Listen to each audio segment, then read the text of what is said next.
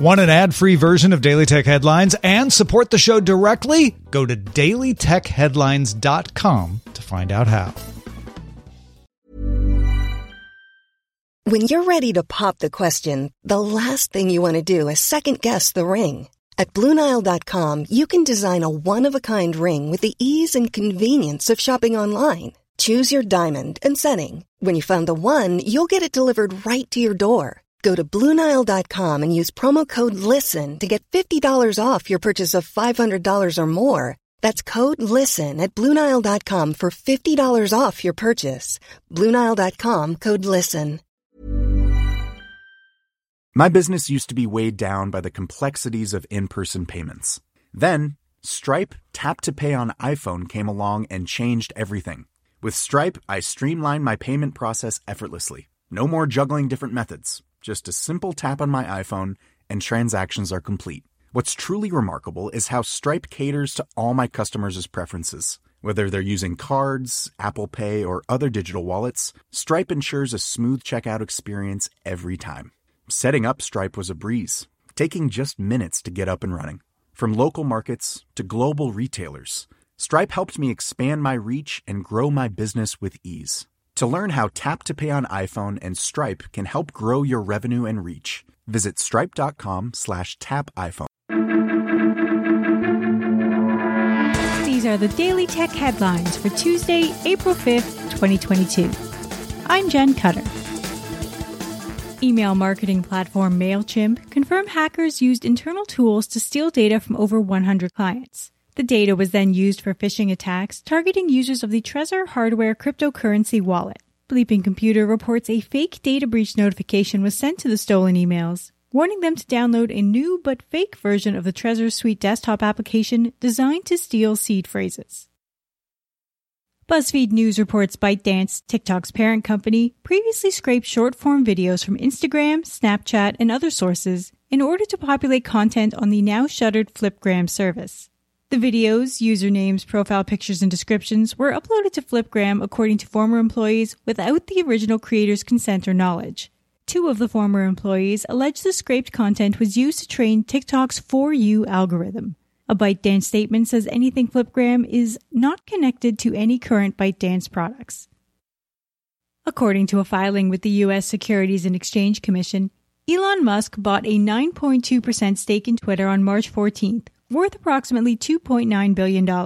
This makes Musk one of Twitter's largest shareholders, 4 times as much as founder Jack Dorsey's 2.25% stake. Musk tweeted a poll last night asking, "Do you want an edit button?"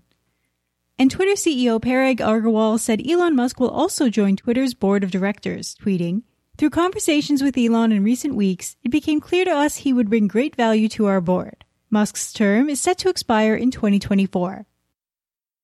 The Intercept reports Amazon's planned internal messaging app, launching a pilot program later this month, would ban words like union, restrooms, living wage, and this is dumb. An Amazon spokesperson states, "If it does launch down the road, there are no plans for many of the words to be screened. The only kinds of words that may be screened are ones that are offensive or harassing, which is intended to protect our team." An Amazon fulfillment center in New York was the first to unionize late last week. Google set a deadline of April 1st for apps in the Google Play Store to come into compliance with a long-standing but unenforced rule that Google Play's payment system needed to be used for in-app billing. The Verge notes Barnes & Noble and Audible have both removed the ability to buy digital books in their Google Play apps. Audible will let you use credits, same as on iOS, but not a credit or debit card. New Audible memberships will be billed through Google Play, and you'll be able to buy more credits in the app as well. Google and Spotify announced they will try out an alternative billing program later this year. Barnes & Noble told The Verge it was not given that option. Block, formerly known as Square, confirmed a data breach involving a former employee downloading reports from Cash App after their employment ended.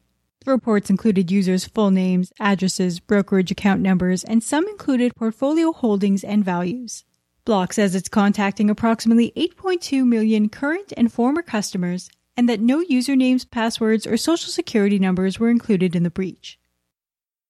Roku's deal to distribute Amazon's Prime Video and IMDb TV apps expired recently, but The Verge noticed Roku announced an agreement without any public campaigns or cuts in service. This is in contrast to Roku's more public negotiations for YouTube TV and HBO Max. Terms of the deal were not disclosed, other than it covering a multi-year extension. The Department of Justice seized what it is calling one of the largest cryptocurrency civil forfeitures in U.S. history. The Southern District of Florida seized approximately $34 million worth of coins and tokens from a resident selling more than 100,000 items on the dark web using the Onion router. The seizure is a result of Operation Tornado, a joint investigation by federal, state, and local agencies.